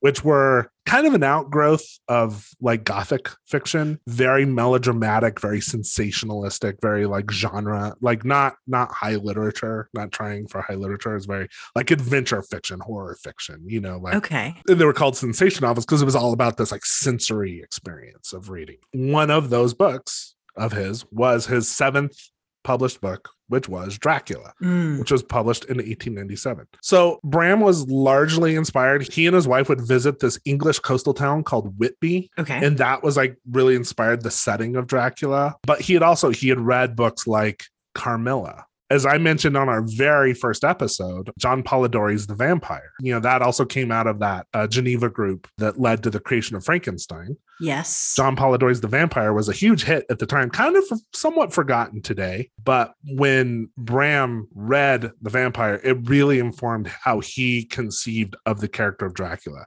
Like I said in that episode, the vampire was like a peasant folklore. Largely Eastern European, Okay. It was all like these small town, like a lot of it's very informed by like tuberculosis, the Black Death, things like that. And, it's like these little villages in Slovakia or Romania, it's like my father died and I think I saw him outside my window. So we need to dig up the corpse and bury him in a river, that kind of thing. John Polidori's innovation to the vampire myth was the character of Lord Ruthven, which I talked about in that episode, which is this very aristocratic British vampire. And so that really became kind of the model for Dracula. Okay. He was also probably somewhat influenced by some Irish folklore around a character called the Abartach, which is sort of like it's like an Irish boogeyman or vampire figure. Cool. Okay. What he was probably not particularly influenced by was the story of Vlad Tepes, the actual Dracula. It seems that he didn't really know much about Vlad Tepes. Other than the name and the general location and the idea that like, ooh, this was like kind of a bad guy. There's nothing in the character of Dracula in the book that really has anything to do with Vlad. So it's really like, it's much more like Lord Ruthven, Carmilla, like those are the influences. It's so ironic to me because like everyone associates Dracula in vampire mythology with Eastern Europe. And the guy who really created the modern myth knew nothing about Eastern Europe. God, it was kind of not even interested in it. He's like, blah, blah, blah, blah, blah, whatever. Some Romanians. Wow. Yeah, exactly. Okay. So long story short, don't go reading Dracula to get like any sort of accurate representation of what like Romania is like. Okay. So like I said, the book was published in 1897. It was published pretty cheaply. It was, like I said, it was one of these sensation novels. So it was like kind of churned out. Interestingly, like normally you would sign a publishing contract and the book would come out 6 months later. Stoker signed the contract and the book came out 6 days later. What the? Yeah. So they just like cranked it out and it was a pretty successful. I don't think it was like, it hadn't become like the iconic Dracula that we know yet, but it was like pretty successful. Hold up. Where are we with the printing press at this time? Because I'm just trying to figure out if somebody's like working around the clock. We're deeply into the printing press. Okay. I mean, the printing press is like from the 1500s. So. Okay. Yeah, no, I mean they were able to like really mass produce stuff. Okay. Just worried about some poor intern. Just like having to like typeset each one like individually. No, I think they were just cranking them out. Like I said, it was pretty successful, but it didn't actually make Bram a lot of money because he kind of signed a shitty contract and like got kind of screwed on the royalties.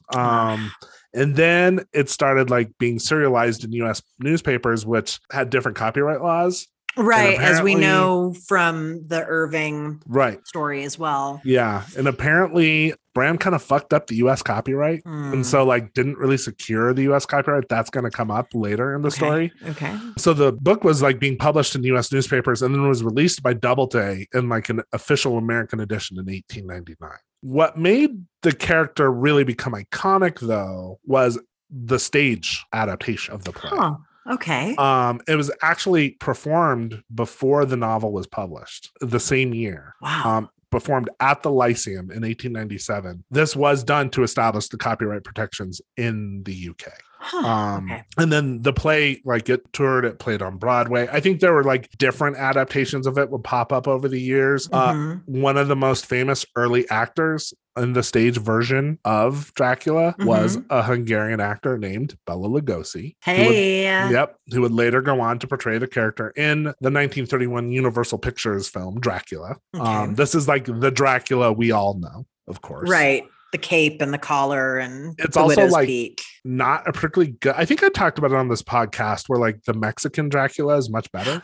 Right. Yeah, Bela Lugosi's Dracula is really not a very good movie. Actually, it's just not that interesting. Of the Universal horror movies, it's kind of the least interesting, but it created this iconic character. But this is like 30 some years later. This is in 1931. There was a version that came out before that is going to be like the main crux of my story here. Okay. But just real quick, just a little bit more, like close out the Bram Stoker story. So he continued publishing after Dracula, but nothing really hit the nerve that Dracula did.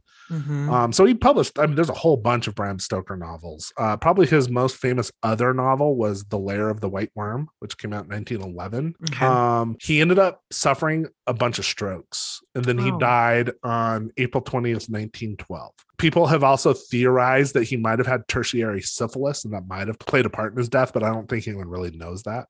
Tertiary syphilis? I don't know which version of syphilis that is. I think I looked it up and I forgot to write it down, but I think tertiary syphilis is the one that's more congenital, but I may be wrong. Like it's not, I think it's maybe not the sexually transmitted version. Okay. I could be wrong. Can I fact check you while you do this? I just am very curious about this. Okay. Continue. So he died in 1912. His widow, Florence, then became the executor of his literary estate. And she was famously very protective of his work. And that's going to be very important. Okay. Did you find it?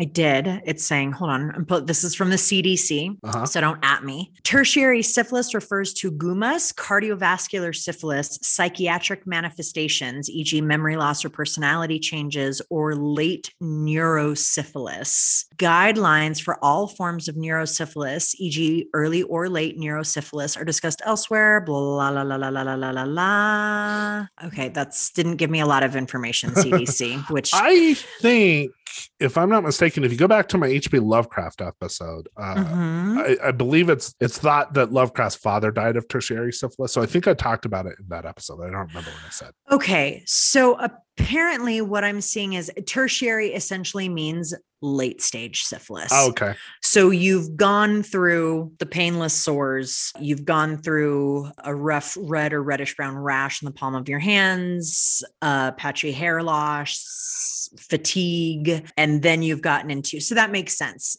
Tertiary, which is also interesting, at this point in the story, but that is when essentially syphilis is starting to fuck your shit up.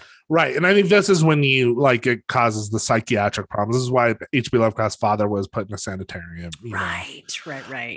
I don't know. And I have a biography of Bram Stoker that I have not read. Reading about this, it feels to me like people are speculating on the syphilis thing. I'm not sure that there's a lot of evidence for that, but I could be wrong. And then, like I said, so after he died, his widow became very protective of his estate and his work. Okay. This takes us to Nosferatu, A Symphony of Horror. Okay. So now let's talk a little bit about a German filmmaker named F.W. Murnau. Okay.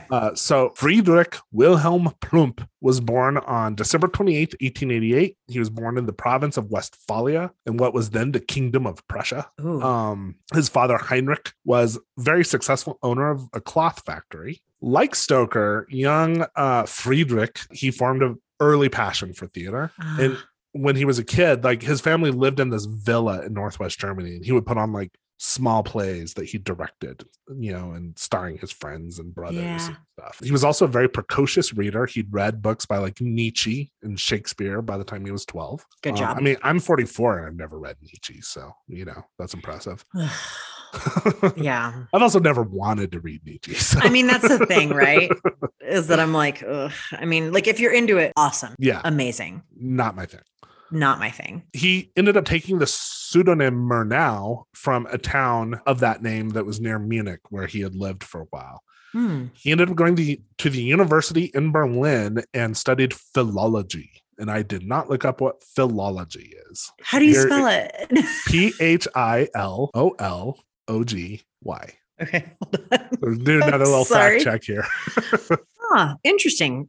Again, not at all what I would have thought, but philology is the branch of knowledge that deals with the structure, historical development, and relationships of a language or languages. Oh, okay. So kind of tied to linguistics. Yeah. Interesting. So that's what he studied. Then he later went on to study art history and literature in Heidelberg. And that's where he also became an actor. And he became kind of ensconced in this scene of actors and artists. Things were happening for good Friedrich. Unfortunately, then World War I happened. Oh. And it kind of fucked everything up over there. Yeah. So he ended up joining the German military. I'm not sure. He might have been conscripted. Okay. But I did not double check that. He ended up being a company commander on the Eastern Front and then later joined the Imperial German Flying Corps. I wrote Corps, but it's not that. The Flying Corps, where he flew missions in northern France. And just so you know, the Imperial German Flying Corps, this is where like the Red Baron, Yeah. Wow. Like the flying aces and stuff. So yeah, Friedrich ended up surviving 8 different plane crashes with no severe injuries. Wow. Which is insane to me. Do you think after the 8th one, he was like, maybe I shouldn't maybe I'm on a plane anymore? Maybe I'm done with this. Maybe I'm not that good, actually. Is it me? Yeah. Is it me? Well, he ended up he was forced into it. I mean, he was also, I'm sure the plane crashes were because he was shot down a whole bunch. Right. Like, to be fair to the guy. He ended up being forced into an emergency landing in Switzerland, at which point he was arrested and put in a POW camp for the rest of the war. While in the POW camp, he and the other prisoners formed a theater troupe and wrote a film script. Oh my God, what a nerd. I love him. Yeah. Oh my God, what a wonderful little theater nerd. It's also thought, but I don't think has ever been confirmed, that he was gay. Okay. I'm going to get back to that here in a moment. Okay. After the war, he returned to Germany and he started a film studio with another famous German actor / filmmaker, a guy named Conrad Veidt. I'm not sure how to pronounce his last name. Okay. Conrad Veidt is probably most famous for his role as the somnambulist Cesar in a movie called The Cabinet of Dr. Caligari from 1990. So, of course, The Cabinet of Dr. Caligari is very famously part of the German Expressionist movement. Okay. So let's talk a little bit about German Expressionism. Okay. I'm ready. So this was, like I said, this was the height of the German Expressionist movement, which was kind of from like, I think the early 1910s towards like the end of the 1920s. It really started as like a movement in painting. So this is from that Tate magazine or Tate Museum. It says it was a German art movement that emphasized the artist's inner feelings or ideas over replicating reality and was characterized by simplified shapes, bright colors, and gestural marks or brushstrokes. Which sounds like kind of nice and lovely, but that's not really what German Expressionism was, particularly in film. Right. Because the film movement, it ran kind of concurrently, like I said, from like sort of the mid 1910s. It really developed as this very specifically German thing. For a couple reasons, or a few reasons, one of which was this was during World War I. So Germany was very isolated from the rest of the Western world. There were bans outside of Germany on German produced films. And there were bans inside Germany of like Hollywood films. So Germany was like, we need our own local film industry. Yeah. So they were like pumping money and support into like cranking out German films. And so it formed a very specifically German characteristic, which I think was very informed by the war and the horrors of war. Yeah. If you look at German Expressionist films, they're very alienating. They're very dark. I don't think of German Expressionist films as being like warm. No. And they're all black and white, of course. Right. So there's a starkness to the image just from that. But then, German Expressionist films are really known for these kind of fantastical plots that bordered on Gothic and horror. These very stylized, impossible sets, kind of going to like this idea of the simplified shapes. If you look at a German Expressionist film, it's like these sets that are very geometrical, but kind of impossibly shaped, and a lot of forced perspective that creates this like real sense of unreality. High angle camera placements, tilting, canted camera angles, things like that you really weren't seeing in Hollywood at the time. All of these things became deeply influential on Hollywood after the war. You really see the influence somewhat in like the horror movies that came out after the war, like some of the Universal horror movies like Dracula, but I would say you really see the German Expressionist influence in movies like Frankenstein. And then it was very deeply influential in film noir. which kind of developed in like the 1940s. Okay. A lot of like deep shadows, what was called chiaroscuro lighting, like deep Mhm. shadows, columns of light, things like that. Mhm. A German film critic named Lotte Eisner referred to it as, quote, a sort of twilight of the German soul, expressing itself in shadowy, enigmatic interiors or in misty, insubstantial landscapes. So it's very like unreal. It's very like bordering on surreal, disturbing, kind of like disorienting. And like I said, so it's kind of alienating in a way. Yeah. So some of the most famous German expressionist films, aside from Nosferatu, were, like I said, The Cabinet of Dr. Caligari, which might be the most famous German expressionist film. Also a movie called The Student of Prague from 1926, also done by Conrad Veidt. It was a adaptation of the story William Wilson by Edgar Allan Poe. Oh, yes, William Wilson. Okay. And then I think the best German expressionist film is a sci-fi film from 1927 called Metropolis, which was it was directed by Fritz Lang. Okay, so Murnau, he was starting to make films right after the war, kind of in this context. His first film was a film called The Boy in Blue, which came out in 1919. He followed that up immediately with a film called, I'm going to get this pronunciation wrong, Der Januskopf. And I don't know what that means, but it's apparently had very similar themes as like Dr. Jekyll and Mr. Hyde. Okay. And then, of course, in 1921, he started working on the film Nosferatu. So Nosferatu was kind of the brainchild of a guy named Albin Grau, who had formed a German studio called Prana Film. Albin Grau was very much like deeply into the occult, like Aleister Crowley and stuff like that. This is, I mean, if I ever do my episode on like the rise of the Nazis, one thing I'm really fascinated in is the idea of Nazi occultism and how that really informed like how the Nazi movement rose, because the occult was very much like of interest to Germans at the time. And so this Albin Grau, he started this company called Prana Film, and the whole idea was to produce occult films, occult and supernatural films. Nosferatu was going to be its big flagship film and ended up being its only film.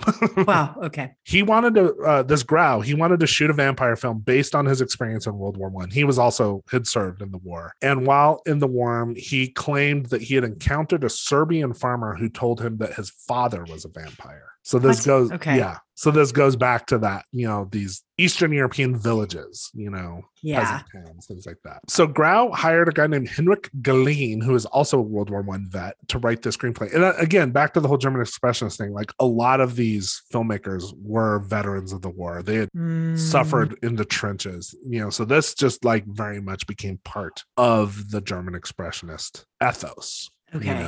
So Henrik Galeen wrote the screenplay. It was very explicitly inspired by Dracula. Okay. Albin Grau had actually gone to Florence Stoker and tried to get the rights to Dracula.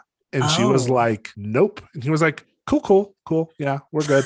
And then they went back to Germany and they're like, let's change some names, change some locations, and no one will ever know. Okay. As we'll get to, not a great plan. Okay.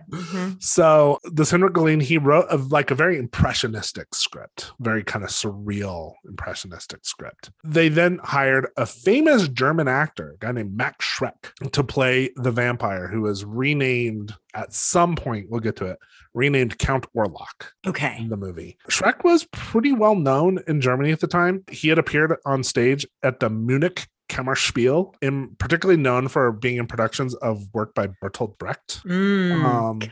Yes. Yeah. He was known for playing the, quote, freak show landlord in Brecht's debut play called Drums in the Night.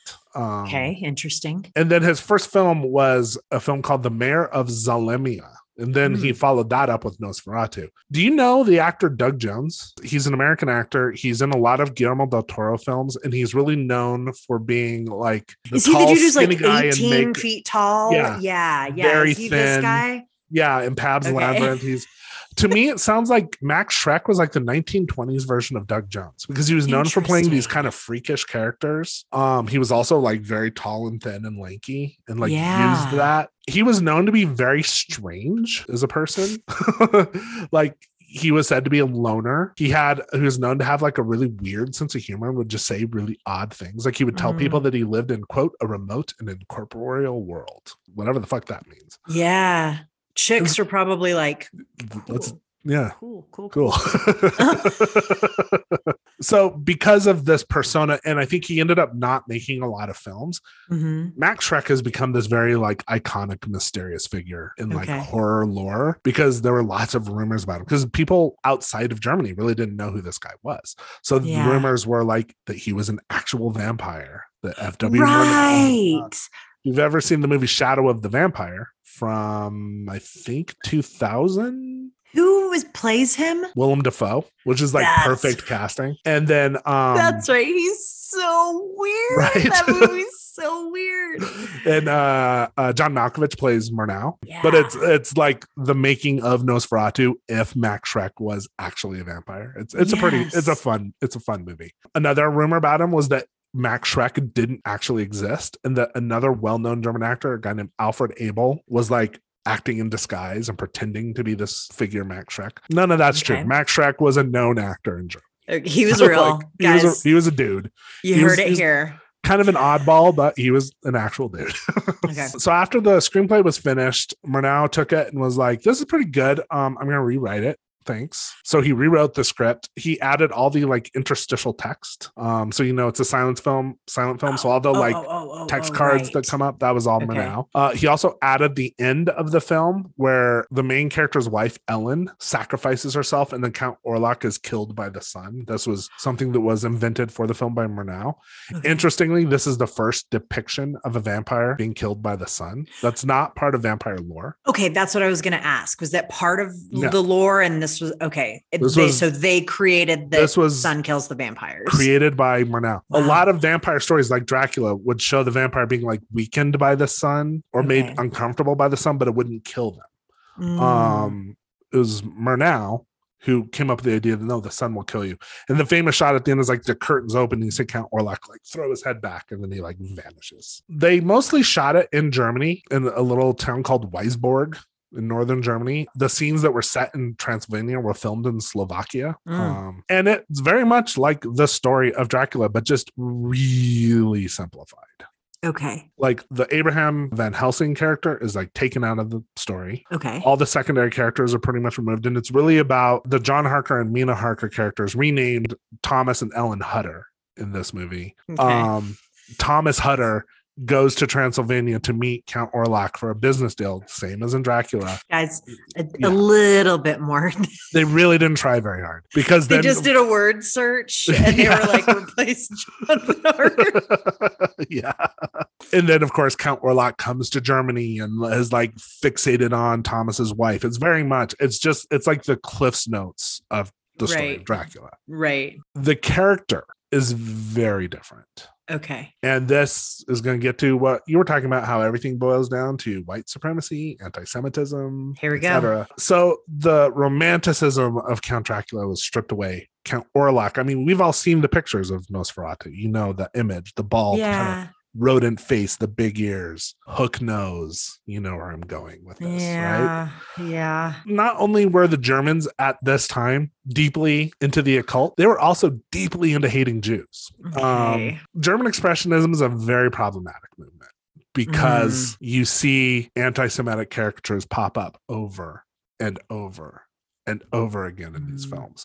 Now, sometimes people have criticized movies for being anti-Semitic, and I think like the evidence is a little tenuous. So like one example, the character of Dr. Caligari in The Cabinet of Dr. Caligari is often said to be like an anti-Semitic trope. I think that's like a little bit of a stretch in that film. But then you have a movie like The Golem, which basically Jews are created by Satan. They're trying to bring, like it is like the Jews are satanic and evil. Okay. I think Nosferatu falls somewhere in the middle. It's hard if you know the history of anti-Semitism and the way Jews were depicted and thought of in Europe at this time to not see the character as being an Eastern European foreign invader who brings a literal plague of rats with him. It's not just the hook nose, rat faced depiction of Orlok. If you look at how he's dressed, he's kind of dressed like Orthodox Jew. Okay. I am not sure though how much this was intentional. F.W. Murnau, there's really no evidence that either he or Grau were like overtly anti-Semitic. Right. In fact, back to the idea that F.W. Murnau might have been gay.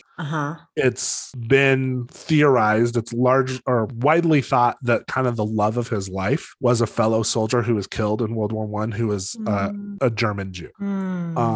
I think if Nosferatu is anti-Semitic or is like trading in these tropes, I think it's because it was just kind of in the air. Yeah, that's what I was going to say, which like doesn't make it any better, but in a way there is a difference. It almost makes it scarier to me when it's not intentional, because it's like anti-Semitism in Germany at this time had been so normalized. Right. Like they created this character of Count Orlok without even like consciously meaning necessarily to create the evil Jew. But I mean, like Jews were seen as vermin. Count Orlok brings a plague of rats. Right. There's no like seduction. It's he's seen more as like an infestation. You know? Yeah. He's grotesque and monstrous. And if you look at German cartoons, depictions of Jews at the time, they look like Count Orlok, you know? Yeah. So, like my feelings towards H.P. Lovecraft, I have very complicated feelings towards Nosferatu. Right. So the film premiered on March 15th, 1922 at Berlin's Zoological Garden, which is interesting. Cool. It was a pretty big hit in Germany. Again, back to the like, they didn't try very hard. Apparently the intertitles still had the character referred to as Dracula. Okay. Really? Point. Guys. They needed to do a search and replace. Like everyone's like, oh, such a tragedy how Nosferatu was suppressed. No, they plagiarized this damn book, didn't get the rights, and didn't try to hide it at all. Oh, wow. Okay. Yeah. Like I don't have a ton of sympathy for them. Right. The movie was like very praised in Germany by German critics. It wasn't seen at this point very widely outside of Germany. It was, you know, seen as, you know, the technical sophistication behind the film, you know, the use of in-camera special effects, the production design, this kind of German expressionist production design, which is in Nosferatu a little more subtle than in something like Cabinet of Dr. Caligari, which really just looks like painted, you know, like painted backdrops. Okay. But it does, if you watch Nosferatu, it does have that German expressionist undercurrent to it. Yeah. So it was, like I said, it was a pretty big hit in Germany. They started showing it around Europe, and then Florence Stoker found out about it. Florence Stoker was like not fucking having it. So she turned around and immediately sued Prana Film in a British court, claiming copyright infringement. And like, fair. Yeah, fair. Sorry, guys, fair. Sorry, but fair. Prana knew that they were going to lose the case, so they just declared bankruptcy because they didn't want to pay her any damages. And so that's why Prana Films released Nosferatu and died. Like that was it for Prana Films. Florence ultimately won the lawsuit in 1925, and the British court mandated that the negative and all prints of the film were to be destroyed. So they destroyed the negative and they tracked down as many prints as they could and like put them in a big bonfire. But the movie had been floating around, particularly Europe at the time. And so there were like prints of the film available. So they were never able. This is why Nosferatu is not a lost film. Okay. It ended up actually being distributed in the US because if you remember, Bram Stoker fucked up the US copyright. So it's like US courts were like, yeah, no, we're not hearing your lawsuit. Yeah. And it's in public domain here. So it got distributed by some like kind of shady film distributors. The versions of the film that were seen forever, it was like a copy of a copy of a copy of a copy. Oh, wow. A lot of they were re-edited, big chunks were missing. When I was a kid, I remember this is in the 80s. When I first saw Nosferatu, I rented it from the video store and it was like this almost unwatchable copy. Wow. Like up into the 90s, it was like there was no definitive version of Nosferatu that you could find. It was like kind of considered almost a lost film, but the digital revolution kind of changed things. Okay. So like kind of into the 90s and getting into particularly the late 90s, various companies started doing these like digital restorations of Nosferatu. So they started putting out just increasingly more cleaned up versions over the years. The first like legitimate version of Nosferatu I think I ever saw was when I was in film school, probably around 2003. It was like when they first like released like an actual like this is like as close to Murnau's vision as we can get. Wow. The most recent was restored by a filmmaker named Mark Rance in 2018. It was screened before a small London audience at the Miskatonic Institute for Horror Studies, which I just have to say, the fact that there's a Miskatonic Institute for Horror Studies, like I didn't know that, and I have to go there. Because if you know anything like Miskatonic Institute, that's very much like that's taken right from H.P. Lovecraft. So I'm just like, who are these fuckers? Like, That's awesome. I need to go to Europe and just check out what this is. That's how I felt when I was like, I could have trained to become like a dark tourist guide. Yeah. Like, what the hell? Yes. Everybody needs to do a better job of letting us know what kind of jobs. Right. Because I want a degree. Like, I want a diploma from the Miskatonic Institute for Horror Studies. Yeah. They probably have like online certifications. You should 100% look. Yeah. I'll update you guys next week on my progress. But so this only came out in 2018. Here's what Mark Rance had to say about it. He said the film had fallen into the cracks of history. There were no single copies of the film left intact. The version we were presented with, this was just like 4 years ago. Yeah. Because the version we were presented with to restore was reconstructed from many different sources. So I would have to say the most important work was actually that reconstruction of the original film. So he had to like go in and like stabilize the image. There were a lot of errors made in like the optical printing process. And then he was pulling from all these different prints, some of which were 16 millimeter prints, some of which were 35 millimeter. So he's having to like slice, you know, because he's trying to basically make a 35 millimeter master. Right.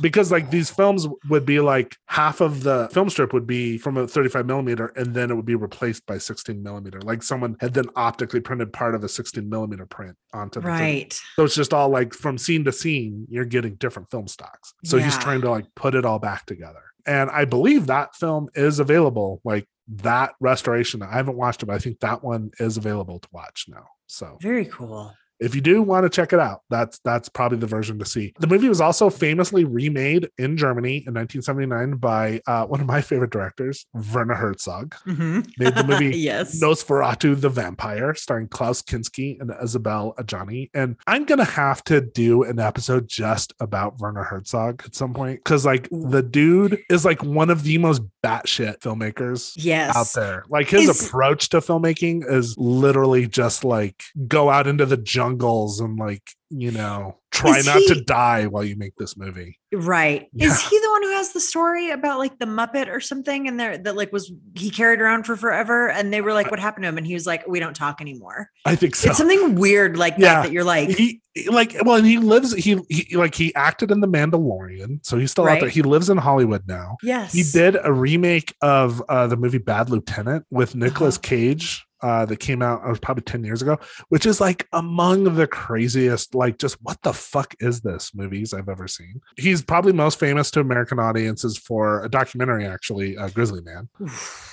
He famously rescued Joaquin Phoenix from a car wreck in like on Laurel Canyon Boulevard or something. And there's, if you ever want to just go to YouTube and like just search Werner Herzog, Joaquin Phoenix, there's a little animation that someone did of Werner Herzog telling the story in his German accent, you know, and the animation is just the whole story of like finding Joaquin Phoenix upside down in a car trying to light a cigarette, and Werner Herzog's like, there's gas, like put that out. Yeah. And it was clear I couldn't get him out through the window, and the moment I diverted my attention from him, he had picked up somehow a cigarette and tried to light the cigarette. And I said to him, man, relax. Yes. Anyway, but Werner Herzog did do a version of Nosferatu in 1979, which is pretty great. Like it's actually, I don't love the F.W. Murnau version, like I said, for some of it complicated reasons, but also like there are very few silent films that I can really like fall in love with. But the Werner Herzog version is pretty great.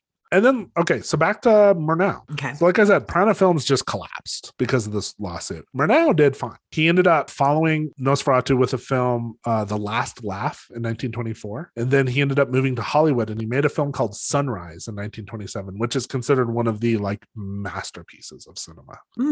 Okay. He ultimately was killed in 1931 when the car he was in, which was being driven by his 14-year-old assistant, which seems like a bad idea. They were going up the Pacific Coast Highway and they crashed into a utility pole outside of Santa Barbara. And Murnau was rushed to a hospital in Santa Barbara where he died the next day. And that is the story of Nosferatu, the most famous illegal film in history. Yay! What a wild ride. Yeah, I think before reading this story and realizing how little they tried to hide the fact that they just stole Dracula, I probably had a little more sympathy for them. But as I was doing the research, I'm like, oh my God, go fuck yourself, guys. Yeah, guys, I mean, try a little. Just try. A little.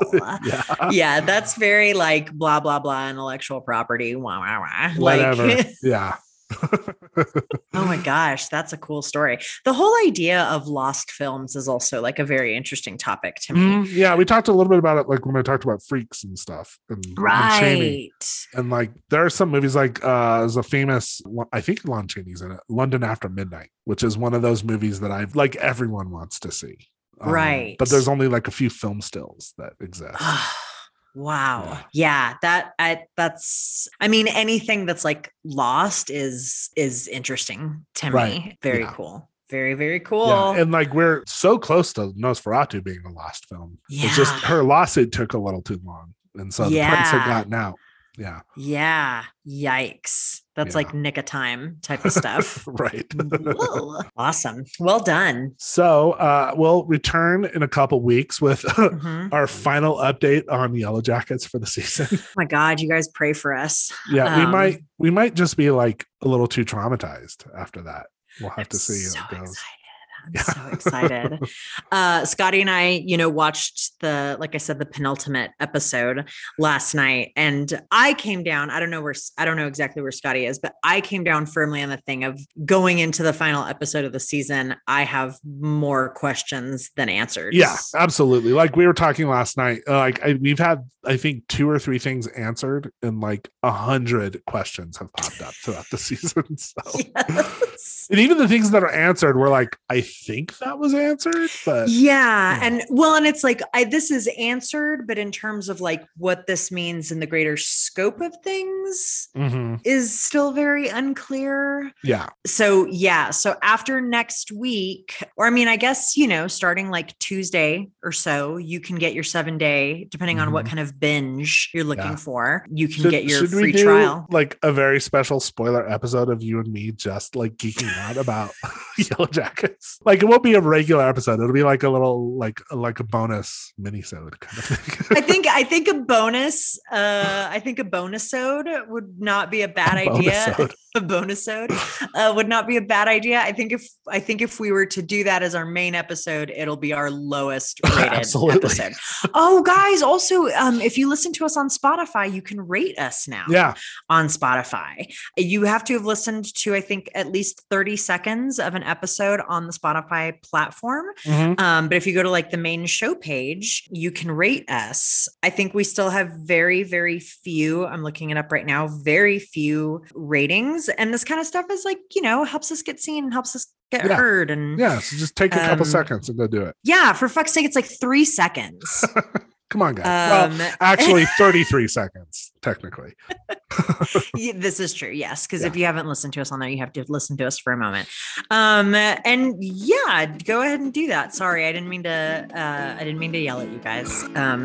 I love you all. And on that note, stay weird, stay curious. We'll see you in a few weeks. Bye. Bye. So listen, friends, we'll blow your mind with the finest nonsense we could find. Might be true, and that's the weirdest thing.